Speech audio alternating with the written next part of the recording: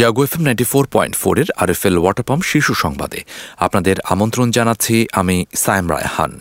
শুরুতেই সংবাদ শিরোনাম।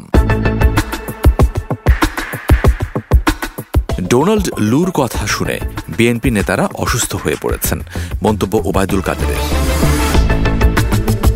নৌকায় ভোট দেয়া এখন দেশপ্রেমেরই অংশ, মন্তব্য দীপু মুনির। ইউক্রেন প্রেসিডেন্টের উপদেষ্টার পদত্যাগ। আফগানিস্তানে ভয়াবহ তুষারপাত, ২০ জনের মৃত্যু। এবং আর্জেন্টিনার ক্লাবে খেলার প্রস্তাব পেলেন বাংলাদেশের তপু বর্মন।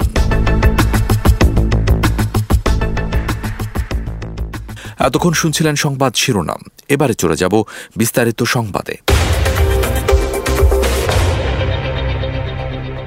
মার্কিন সহকারী পররাষ্ট্রমন্ত্রী ডোনাল্ড লুর কথা শুনে বিএনপি নেতারা অসুস্থ হয়ে পড়েছেন বলে মন্তব্য করেছেন আওয়ামী লীগের সাধারণ সম্পাদক ওবায়দুল কাদের। তিনি বলেন, ডোনাল্ড লুর কথা শুনে বিএনপি অসুস্থ হয়ে গেছে, হতাশা থেকে এখন তারা অসুস্থতায় পড়েছেন।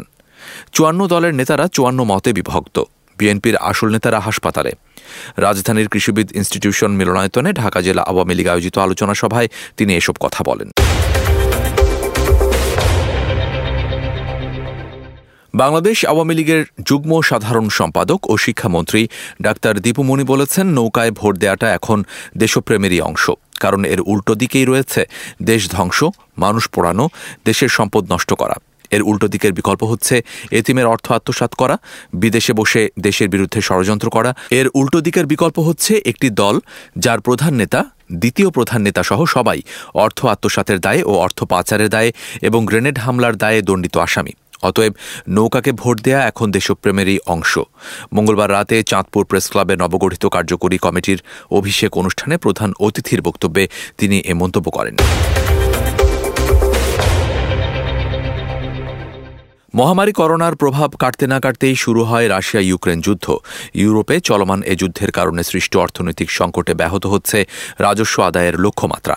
চলতি অর্থবছরের প্রথম ৫ মাস জুলাই নভেম্বরে রাজস্ব ঘাটতি ছিল ৯,৭১৩ কোটি টাকা। ডিসেম্বরেও লক্ষ্যমাত্রা অর্জন করতে পারেনি রাজস্ব আয়। চলতি অর্থবছরের জুলাই ডিসেম্বর ৬ মাসে রাজস্ব ঘাটতি বা লক্ষ্যমাত্রার চেয়ে কম আদায় হয়েছে ১৫,১১২ কোটি টাকা, অর্থাৎ এক মাসের ব্যবধানে রাজস্ব ঘাটতি বেড়েছে ৫,৩৯৯ কোটি টাকা। জাতীয় রাজস্ব বোর্ড সূত্রে এ তথ্য জানা গেছে। ২০২৩ শিক্ষাবর্ষের পাঠ্য বইয়ে ভুল স্বীকার করে সংশোধনী দিয়েছে জাতীয় শিক্ষাক্রম ও পাঠ্যপুস্তক বোর্ড এনসিটিবি। এবছর ৩টি বিষয়ে মোট ৯টি ভুল স্বীকার করে সংশোধনী দেয় এনসিটিবি। সম্প্রতি জাতীয় শিক্ষাক্রম ও পাঠ্যপুস্তক বোর্ডের প্রধান সম্পাদক সন্তোষ কুমার ঢালি স্বাক্ষরিত এক বিজ্ঞপ্তিতে এ সংশোধনী দেওয়া হয়েছে। এবার আন্তর্জাতিক প্রসঙ্গ।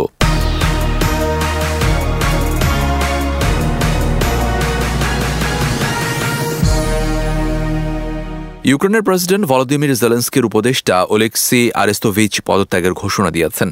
দিনিপ্রোতে একটি বহুতল আবাসিক ভবনে রাশিয়ার ক্ষেপণাস্ত্র হামলার ব্যাপারে ত্রুটিপূর্ণ তথ্য দেওয়ার কারণে সেই হামলায় ৪৪ জন নিহত হন। এ ঘটনার জেরে তিনি পদত্যাগপত্র জমা দিয়েছেন। এ ঘটনার জন্য ক্ষমা প্রার্থনা করেছেন ওলেক্সি। তিনি বলেন, বড় ধরনের ভুল করে ফেলেছেন, তবে তার পদত্যাগের সিদ্ধান্ত নিয়ে প্রেসিডেন্ট জেলেন্সকি বা তার কার্যালয় থেকে এখন পর্যন্ত কোনো মন্তব্য করেনি। তীব্র শীতে আফগানিস্তানের বিভিন্ন অঞ্চলের জনজীবন স্থবির হয়ে পড়েছে। বুধবার আন্তর্জাতিক সংবাদ মাধ্যম আল জাজিরা জানায়, ভয়াবহ তুষারপাতে ঠান্ডার কারণে এ পর্যন্ত মারা গেছেন অন্তত ২০ জন। খাদ্য সংকটে মানবেতর জীবনযাপনের মধ্যেই বৈরী আবহাওয়ায় সবচেয়ে বিপাকে পড়েছেন নিম্ন আয়ের মানুষ।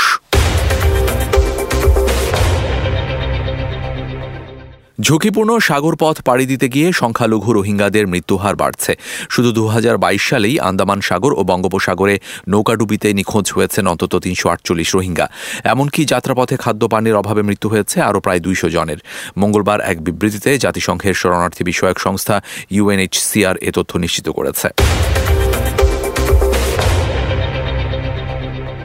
নেপালের পোখারায় ভয়াবহ বিমান বিধ্বস্তের ঘটনায় নিহতদের মরদেহ পরিবারের কাছে হস্তান্তর শুরু হয়েছে। মঙ্গলবার ময়না তদন্ত শেষে মরদেহ বুঝিয়ে দেয় হাসপাতাল কর্তৃপক্ষ। এ সময় স্বজনদের আর্তনাদে ভারী হয়ে ওঠে মর্গের বাইরের পরিবেশ। এখনও উদ্ধার অভিযান অব্যাহত রেখেছে সেনাবাহিনী। এবারে খেলার খবর।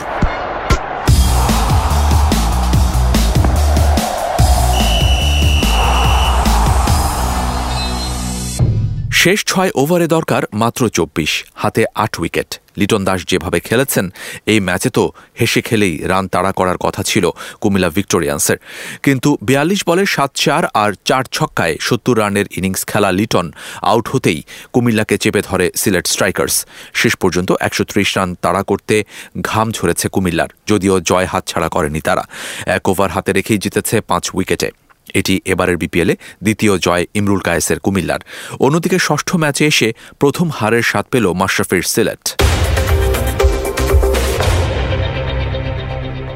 দ্বিতীয়বারের মতো লিওনেল মেসিরা ঢাকায় আসছেন ম্যাচ খেলতে, তা এক প্রকার নিশ্চিত। বাফুফের আমন্ত্রণে আর্জেন্টিনা ফুটবল অ্যাসোসিয়েশন মঙ্গলবার বাংলাদেশে আসার আগ্রহের কথা জানিয়েছে বাংলাদেশ ফুটবল ফেডারেশনকে। এরই মধ্যে আরেকটি চমক লাগানো খবর, মেসিদের দেশের একটি ক্লাবে খেলার প্রস্তাব পেয়েছেন বাংলাদেশ জাতীয় দল ও বসুন্ধরা কিংসের ডিফেন্ডার তপু বর্মন। এই প্রসঙ্গে আর্জেন্টিনার 3য় বিভাগের ক্লাব সোল ডে মায়ো থেকে খেলার আমন্ত্রণ পেয়েছেন বলে জানান তপু। এবারে আবহাওয়া সংবাদ জানাচ্ছেন আমাদের সহকর্মী জানাতুল ইসলাম পুতুল।